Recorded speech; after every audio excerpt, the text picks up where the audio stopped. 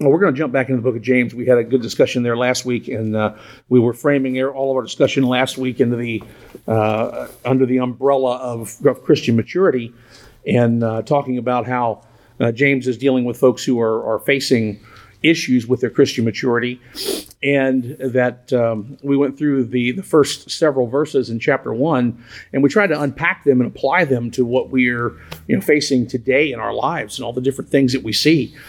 We talked about James and how he says to count it all joy, and why that's important when it comes to growing as a Christian, and how that we're called to take these challenges and trials that we face of various kinds and to frame them in that light of how does God want us to benefit from this? What can we learn from this? How can we draw closer to God through that process? And through it, we need to develop the patience to continue to get through them. And so while they're challenging, while they are trials, God does not tempt us as Satan does. And so we have to draw that conclusion, or draw that line between the two, that God will put us through trials, but it is Satan who tempts us to do wrong. And we're going to talk some about that today. But I wanted to ask a question, just a little bit of a flashback here to last week.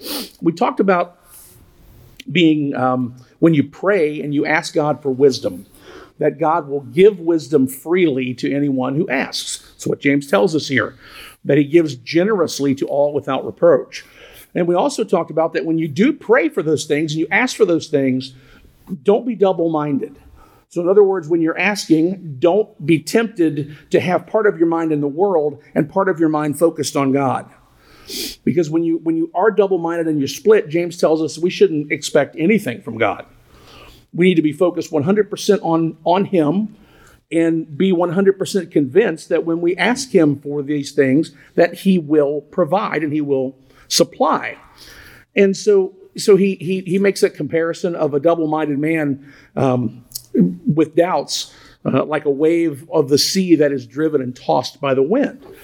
And I happened to think, as I was reading through this again this past week, I was thinking about examples in Scripture where there may have been someone in a situation where God has given them an opportunity by putting them into a trial to learn something, and they just totally blew it. And I thought, who could we think of? I know I'm putting you all on a spot here, but anybody come to mind where there's somebody in Scripture that we've read about, or you've read about, where God has put them in a situation where it was an opportunity for them to grow? It was an opportunity for them to mature, and they just totally blew it. With Lot's wife being turned to stone because she looked back on Sodom and Gomorrah. Yeah, I didn't think about that one, but she had the opportunity to continue on and be obedient. Yeah. Anybody else? Jonah. Yeah. Judas. Explain that. Well, he was supposedly a disciple, but he wasn't as good as he should have been. I mean, he would say, don't use the ointment because it's expensive. Yeah. Feed the poor. So he was interested in the money situation. He was really interested in the money situation. And it's interesting that you bring him up, because he was in a situation where God was going to use him for incredible things regardless. And yet, had he gone a different direction, then what took place would have had to have happened differently. And so he fulfilled God's plan and God's will by making the choices that he made. And so we could talk about Judas in a lot of different lights. Yeah, Jonah. Jonah's the first one came to my mind, because he has this opportunity to go and do something that God has called him to do very directly. I mean, there's no question about it. God says, go here, talk to these people, and do this. And he says, no, I'm going to go the other way. And I love the second chapter of Jonah. If you look at the second chapter of Jonah, we tend to have this picture of Jonah that he was cast into the sea and the fish came and gobbled him up. But if you really read what happened, he was at the bottom of the ocean. He was at death's door. before the big fish came. And he was praying to be saved. And God sent the fish to save him. And so I find it interesting that he gets himself in a situation where the only thing that they can possibly do is cast him away.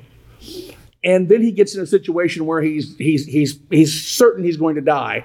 And he's praying to live, and God actually saves him. And he stood up. And he still doesn't, yeah. It took him 3 days. Yeah. He still doesn't want to come to the, and then in the end, he does what he's supposed to do, and then he goes and sits on a hill far away, waiting for God to just go ahead and blow him up. And he's still not grateful. And the book ends with Jonah just being completely ungrateful and completely just blowing this opportunity to grow through all of these experiences. Where we still have issues today where it's a deep-seated prejudice that he could not get past. Is why he went. Yes. It was all about prejudice. Yeah, I think that it's interesting. It's really interesting you bring that up because that's true. It was more he just hated those people. He was prejudiced against them because of their race or whatever nationality. Yep. So it was all about prejudice. He did not want to see them saved. Period. End of discussion. And that hatred is in the heart of man. Dale, you get ready to say something. But God didn't take his no. No, God didn't take his no. But he was being judgmental in that sense also. Oh, incredibly. They do not deserve. So he had that high and mighty gene going there for a minute. Well, so let's put all that together, right? You can still be obedient to God and waste the opportunity. Because he did it, but he did it begrudgingly. He did it with the wrong heart. He did it with the wrong attitude. He did it in a completely wrong way. And he got nothing out of it besides more bitterness. He should have been on a great spiritual high. I mean, these people are sinful and terrible, Yeah. And he saves them, and he's mad. He's mad. Yeah, he saves them, and he's mad. And that deeply, like Bev said, that deeply rooted hatred that he had for those specific people, he couldn't get past it. And so, but God still used him. So I want to look at this and put it all in the light of this discussion of Christian maturity and this discussion of taking advantage of trials and opportunities that come before us to grow. And when things like that come up, let's take that time to examine our attitude. How are we approaching this trial? How are we entering into this season of our life? How are we dealing with it? And are we doing it the way that Jonah did it?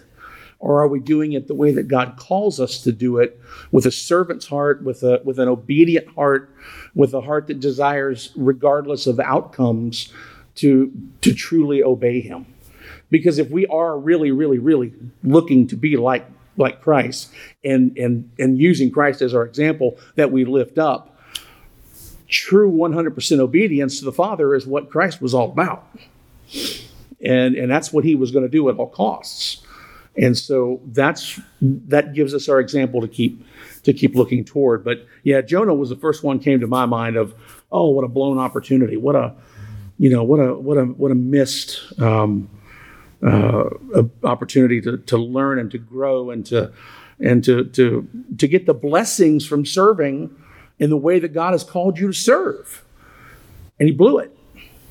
He couldn't get past his anger, and he couldn't get past his feelings in order to serve with a willing heart. So that takes us back in here a little bit to starting to talk some more in the book of James. And we'll jump into chapter 1, verse 9. And James starts to talk about two extremes in society. And in verse 9, he says, "Let the lowly brother boast in his exaltation, and the rich in his humiliation. Because like a flower of the grass, he will pass away. For the sun rises with its scorching heat and withers the grass. Its flowers its flower falls, and its beauty perishes. So also will the rich man fade away in the midst of his pursuits. The first time I read this, one of the things I wondered, and I'm going to ask it, he talks about the rich man, he talks about the poor man. Why does he focus on the extremes in society when we're talking about financial situations? Doesn't talk about anybody who's sitting in the middle. He says, rich man, poor man. And is there really anything other than a rich man and poor man? I guess we could discuss that too. But why do you think he focuses on the two extremes in society when he writes this? Why does the Holy Spirit lead him in that direction? Usually a person who has great wealth, they don't have to worry about anything. But for somebody who doesn't have much, they have a dependency on somebody.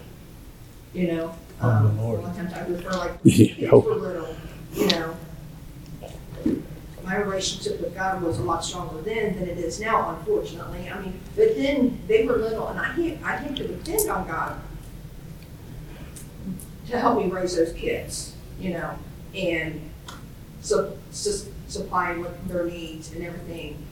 I depended on God because I knew without God, there was no way that I would have been able to do it on my own. You know, so my dependency, because of having so little, my dependency was more on him. And I had a 6-figure job, I probably wouldn't have to depend on him as much to make sure everything was maintained. Even though you should have. Even Even though you should have. though I should have, Yeah. yes. But I didn't have to depend on like keeping a roof over their head, food on the table, you know, clothes for them to wear, you know. Well, what is he calling the rich man? He says for the lowly brother to boast in his exaltation, and the rich in his humiliation. Any other translations with different words? I think those are kind of standard. Why would he tell the lowly one to boast in his exaltation? Because you wouldn't think that the lowly man is exalted, would you? I mean, from a societal standpoint, you don't think about them being exalted. Well, the guy who got the crumbs off the table went to heaven, and the rich man, he was begging for God to send him. Well, yeah, and then look at the next line. And the rich in his humiliation. That doesn't sound right. I mean, when we don't typically think of humiliation, humbleness being a quality. Tell his disciples in order to be first, You have to be last. and if you want to be first, you want to be last. Yeah, I think if we unpack these, because when you take verse 9 and then frame it again in the rest of verse 9 as well as 10 and 11, or excuse me, verse 10 and 11, he's telling the both extremes that you need to be focusing on the things that you don't normally focus on. You need to come to a realization. Yeah. The gist of it is the poor man is the rich man. The poor man's the rich man. God. And rich man, what should you be doing? God. Humbling yourself. You should be humbling yourself. You should realize that your status does not gain you any favor in God's eyes. If I want to say like this, when I take the truth out of it, it says the Christian who suffers the trials of poverty is to take pride in his high position as a believer, and the wealthy Christian is to take pride in trials that bring him low, perhaps including the loss of his life. So when you're up here, look for those times when you're not up here, and use those to grow in your relationship with God. One of the commentaries I read said that James focuses on the extremes because those are the two times in life when you're most tempted to put your trust in the world. When you have nothing, you are looking for any remedy for that whatsoever. because you want to get out of that so badly. And when you have everything, you don't feel like you have to worry about anything, and you're trusting in the world completely because you got it all covered. And so both of these groups are in need of coming to the middle. Both of these groups are in need of coming to an understanding that they need to stop and not let the world corrupt them further, but instead look to the trials, because it's, again, put it all in context, right? Look to the trials and realize that just because you're wealthy, you have no advantage toward God, and you need to identify with the poor in their affliction. And then when it comes to the lowly, exactly what you said, right? You need to keep focusing on God and realize, what does it really boil down to? Stop depending on earthly things. It doesn't matter whether you're rich or poor. Doesn't matter at all. Yeah. Now, there's great people with rich. I think at God's Chicken House, Chick-fil-A, Yeah. they close on Sunday. He's just thrown one day profit. I mean, the way the world looks at it. And he's doing quite well. Yeah. He's doing quite well. So I think that's the end point here, is that whether you're rich, whether you're poor, you still have to get yourself in the same position and grow your relationship with God. And you have to recognize those opportunities when trials come along and take advantage of them. And as he starts off writing in chapter 1, count it all joy and pay attention to it. In other words, what have we been saying for the last three Wednesdays in a row? Don't waste it. Don't waste it. And don't let your position throw you off. So let the lowly brother boast in his exaltation, and the rich in his humiliation, because like a flower of the grass, he will pass away. Your days are numbered, folks. For the sun rises with its scorching heat and withers the grass. Its flower falls, and the beauty perishes. So will the rich man fade away in the midst of his pursuits. When you get caught up in worldly endeavors, one of these days you're going to turn around and it's too late. And it will go a lot faster than you think. Everybody tried to tell Ann and I how fast time was going to go once we had kids. And we didn't know. It wasn't that we didn't believe them. It's that we didn't understand. Just didn't understand. And in the blink of an eye, you turn around and you're a lot older than you thought you would be at this point in your life. What was it Gene Autry said? When he was in a wheelchair, and the great singing cowboy. He said, a lot of other people said it too, but he's the first one I ever heard say it. He said, if I knew I was going to live this long, I took better care of myself.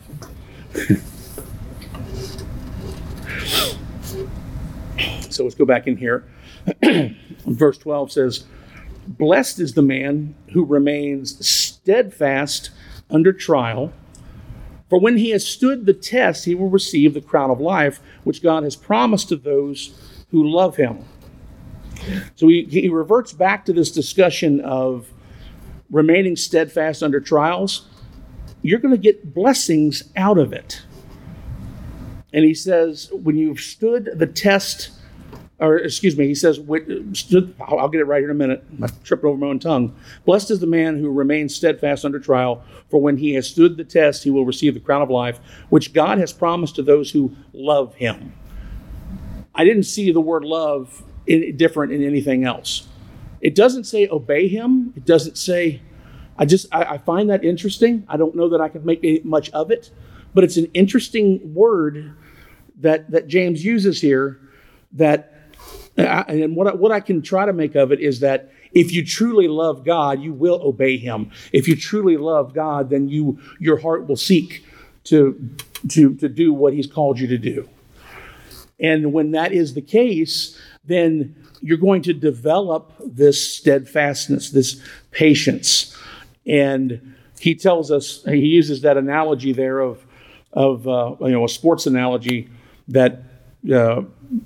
And I've seen different interpretations of this that he's actually talking about an actual a crown in the afterlife, and I've also seen interpretations that he's talking about just a wreath of leaves to be placed upon your head because you've run the race and you've won, and it's a sports analogy. So, but either way you go at it, there are rewards to come and blessings to come, because you remain steadfast under your trials.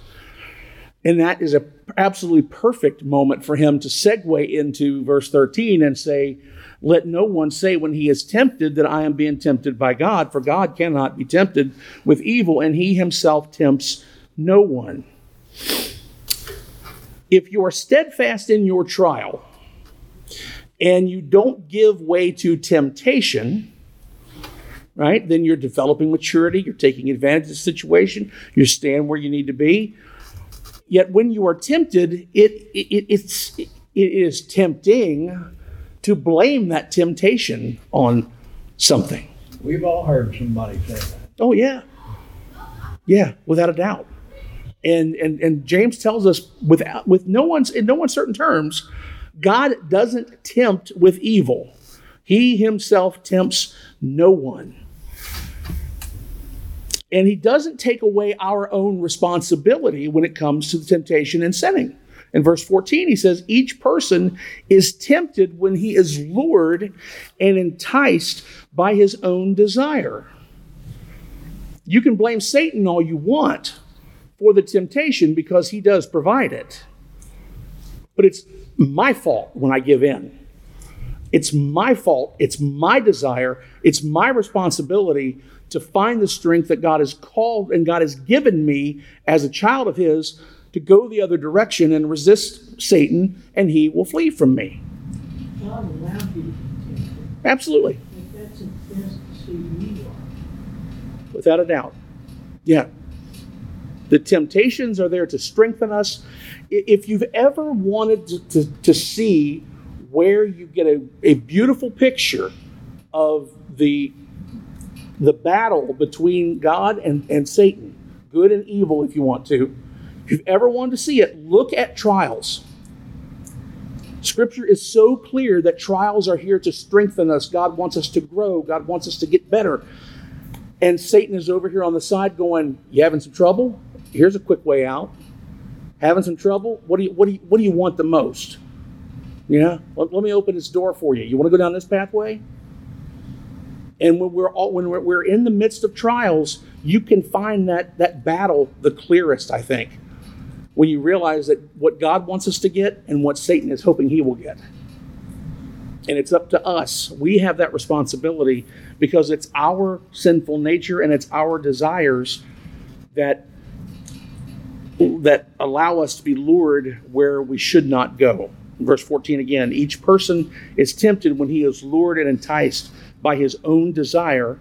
15, then desire, when it has conceived, gives birth to sin. And sin, when it is fully grown, brings forth death. The wages of sin is death. Period. End of discussion. So he expands upon that in verse 16. Do not be deceived, my beloved brothers. Every good gift and every perfect gift is from above, coming down from the Father of lights, with whom there is no variation or shadow due to change. Of his own will he brought us forth by the word of truth, that we should be a kind of firstfruits of his creations. We are special to God, and God never changes. When we look at what James writes here, we realize that if it's something good, it has come from God. We realize that we can't blame anybody but ourselves for the sin that we fall into, and we realize that God never tempts us in those situations. Don't you wish that every time you go into a trial or a difficult time in your life, that you could pause, take a deep breath, and tell yourself, this is to strengthen me. This is an opportunity for me to grow. Satan will tempt me. I need to be on my toes, and I need to tell him no. And I need to realize that God is doing this for my own good. He's allowed this to occur for my own good. Don't you wish we could be that clear-headed when the trials happen? You know, it doesn't. We don't work that way. I don't work that way. I tend to get to that point about 2/3 of the way through the trial. We can sit here and have all these good thoughts over here in the middle of whatever. Mine doesn't go there. Your mind doesn't go there. It's I say that's a prime example of how immature we are. That's a prime example of how influenced we continue to be by the world and not the Word. And it's I think it highlights the importance of us to be here like we are right now doing what we're doing. It highlights the importance of us setting aside time to go back and read through these words that God has given us so that we can strengthen ourselves and we can do what He wants us to do. And I say it 100 times, I know, a year in Sunday school and here and wherever else when I'm teaching or whatever it may be, that when we walk out of here and get in our vehicles and head home, the world starts over immediately taking hold again. I mean, we can be as dedicated as we want to be sitting here, but we walk outside that door and it's like all the switches get flipped and the phone starts ringing and the emails come in and, you know, and whatever it may be. You know, we hear the news reports and our mind goes over here. It's an exercise in training ourselves to truly be mindful of what God teaches us to get through these trials. And it's tough. It's tough. Any other comments or things to say about that before we move into verse 19, talking about hearing and doing the word?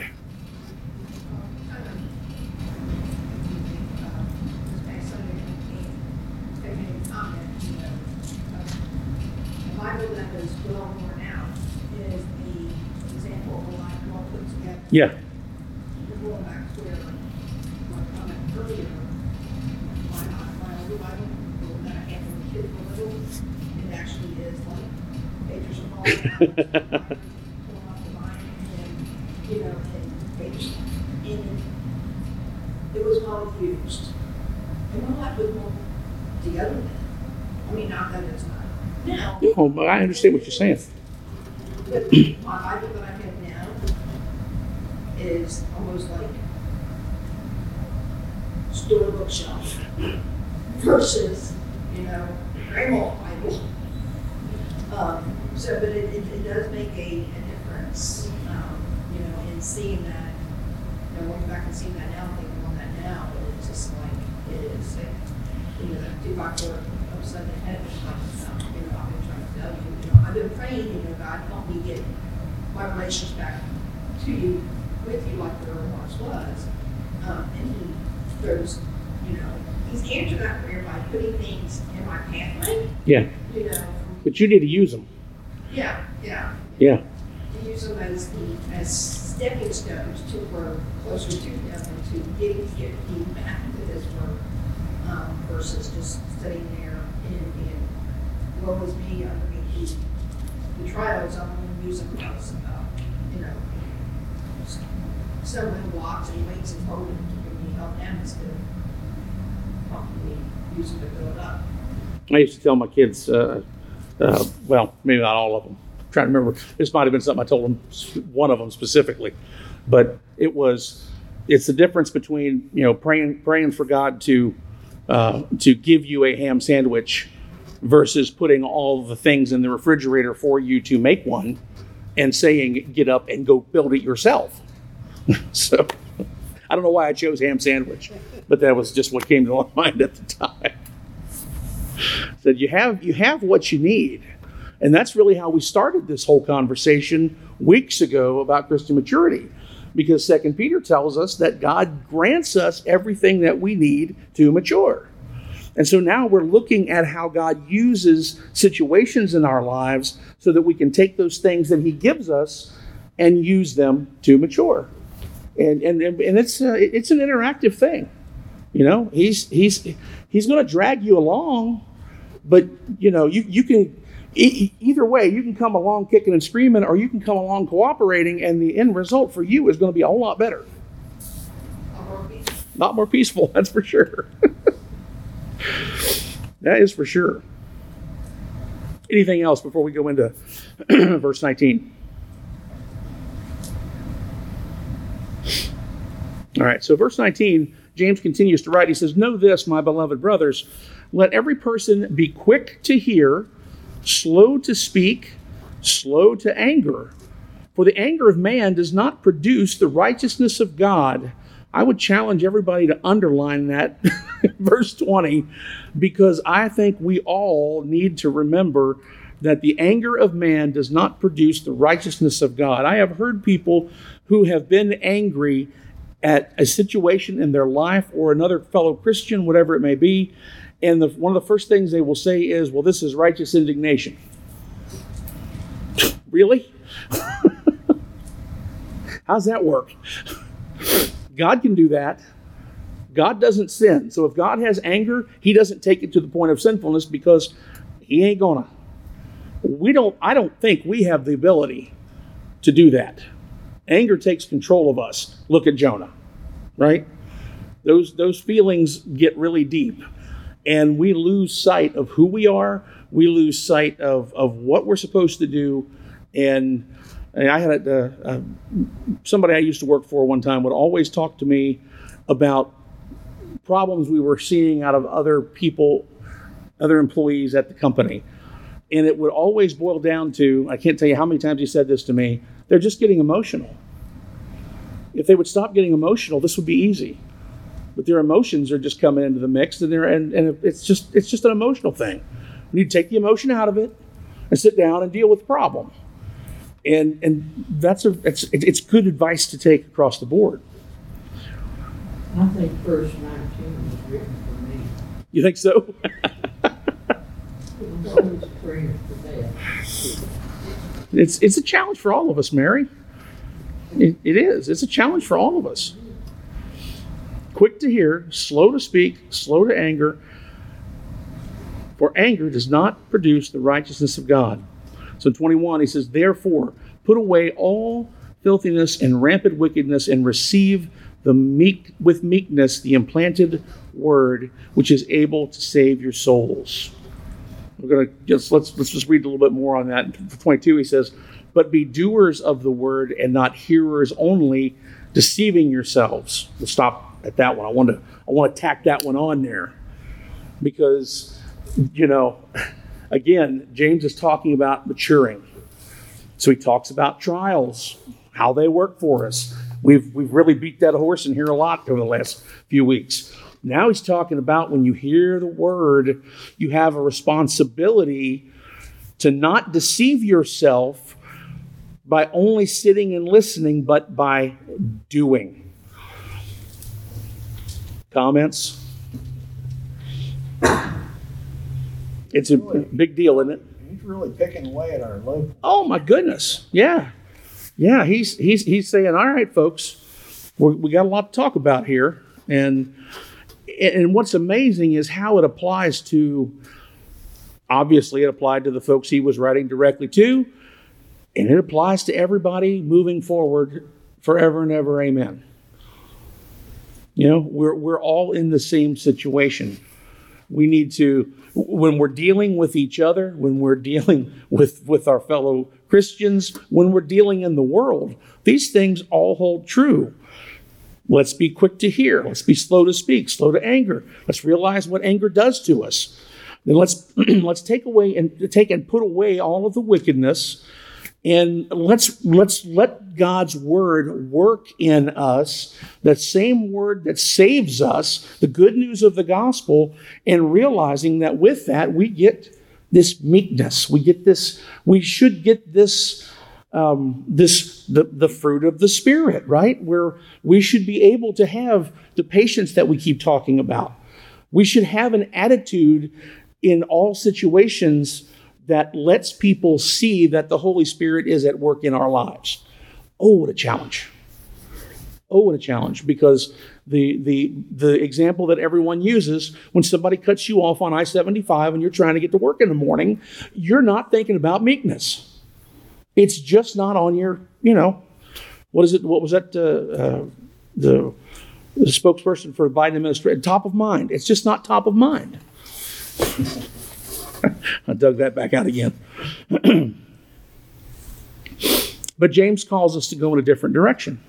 It says, for if anyone, in verse 23, is a hearer of the word and not a doer, he is like a man who looks intently at his natural face in a mirror. For he looks at himself and goes away and at once forgets what he was like. But the one who looks into the perfect law, the law of liberty, and perseveres, being no hearer who forgets, but a doer who acts, he will be blessed in his doing. God's word should reveal to us who we truly are. We should be able to read into Scripture, see the examples that Christ has put forth, see the words that lead us in the direction that we need to go, and God's word should be a mirror that reveals the imperfections in our lives. And that's when you might want to break on some days. That's what? Some days you might want them to break. Yeah. You very well might. The problem with that, though, there'd be all these little pieces around it, all be talking to you about something different. Okay, voices. Yeah. If you truly like to look into what in yourself, you're not going to like what you see. No. That's true for all of us, I think. I really do. And James is telling us that, look, the word will reveal to you what you need to work on. It will reveal to you your shortcomings. It will reveal to you the areas in your life that God is trying to work on you and move you closer to Christ. And so knowing that, go back to the trials.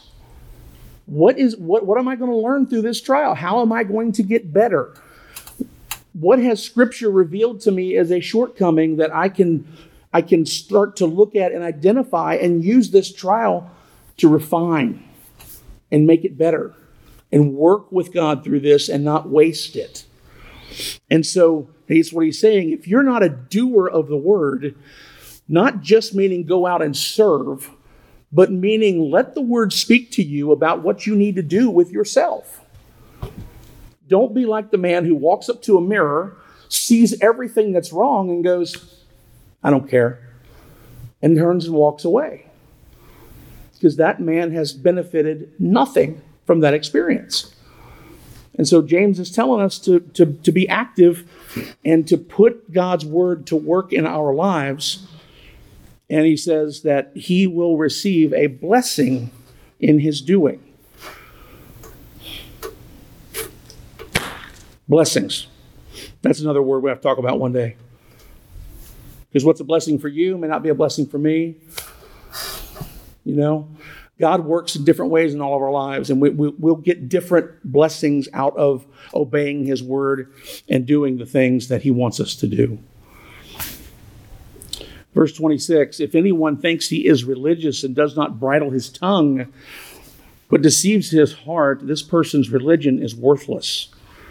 Religion that is pure and undefiled before God the Father is this: to visit orphans and widows in their affliction, and to keep oneself unstained from the world. How many times have we heard, I seem to flag it when I hear it, people say, hey, Christians, you're just supposed to visit orphans and widows and show them kindness. But never do I hear them go, and to keep oneself unstained from the world tacked onto that. we're called to take care of widows and orphans. There's no question about that. We're called to be active in the lives of those who are less fortunate and having issues, and to lift them up and be there for them. But we're also called to be unstained from the world, which means we're called to do those things from a godly perspective, not a worldly perspective. So when the world comes and attacks us Christians and says, you're not doing what the Bible tells you to do, they typically have a worldly view of what a Christian should look like, not a biblical view of what a Christian should look like. And we are called to do these things from a biblical perspective and to do it in a way that shows the love of God to those around us. I've heard folks say, you need to quit preaching, you need to quit witnessing. You just need to just go do those other things. Take care of the things that need to be dealt with in this world. Christians, you can minister to people, but you don't need to preach, you don't need to witness. That's not. You just get on people's nerves. You got a warped view of Christianity. We are called to do those things from a godly perspective, and when we do it, that's how we do it. We want people to see Jesus in us. Comments, questions, criticisms, anything you'd like to hurl at me? My wife's back there. She had the opportunity right then and there, didn't do it. I like verse 26. If anyone considers himself religious, yet does not keep it tightly around his tongue, he deceives himself, his religion is worthless. I want to memorize that one, use that for father profanity. Yes. Brothers and sisters, are you like James 1:26 says? Because I've been trying to think of something to say, but we're trying to get through them because it's so bad. No, there's. What's the moral filth or whatever you want to put out of your mouth? You can use that one. Where is it that Paul talks about we should avoid all coarse talk? I think it's Paul. There's 2 or 3 places where you could. It just becomes so commonplace. That's when you write it down, and then inside the break room at the nurse's station, you just put it on the bulletin board. Yeah. That really verse that even uses the word religion. Yeah. You don't. There might be one other. I'm trying to think of something in the Book of Acts or not, but yeah, you don't see that word very much throughout Scripture at all. Yeah. I've been thinking about it. It really is. It's a lot of young lovers and stuff, and I'm going to ask a couple.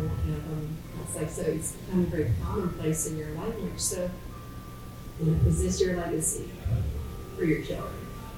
Because you're making it very commonplace in their culture.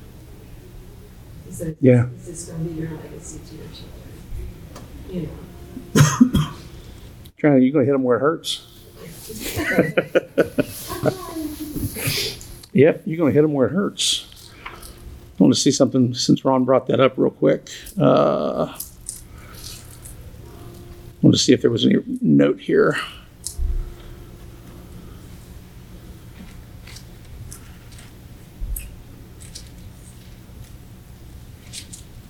No, I thought for sure that the I just happen to have the ESV study notes in front of me. I thought they might have referenced that, but they don't. But I know you're right about that, Ron. And today, the word religion is kind of a dirty word. It doesn't really refer to, in my opinion, it doesn't refer to Christianity. It doesn't paint the picture for who we are. Christianity is a relationship and not a religion. Yes, absolutely. Yeah, but that word meant something in the way that he was using it here. So if you're talking to folks who are immature and they consider themselves to be a certain way, and yet they're exhibiting behavior that is showing a lack of maturity, he's basically saying you're just flat wrong. You're just flat wrong. Well, thanks for the discussion again tonight. I'm going to wrap it up there, and we can. I think we'll continue on through James. I enjoy James a lot, and I enjoy the discussion we get from the book of James. So we'll just, as we have some more nights here on Wednesday nights, we'll just keep going through it and walk our way through what James has written. So, any closing thoughts? All right, sounds good. Jimmy Walton, would you close for us? Thanks, sir. And Father, we just thank you for the opportunity to gather in your house. And thank you for the leadership of John and the study. And We just pray, Lord, that we take these verses and apply them in our lives on a daily basis. But we share that love with those around us, because there are many hurting, and there's many things going on around us. And what this world does need now is love. We just need to take heed of these words, apply them, and share that gift with others so we might bring the lost to you. Be with each and every prayer request and the needs that were unspoken. Guide us throughout the rest of this week. In thy name we pray. Amen. Amen. Thank you, Joey.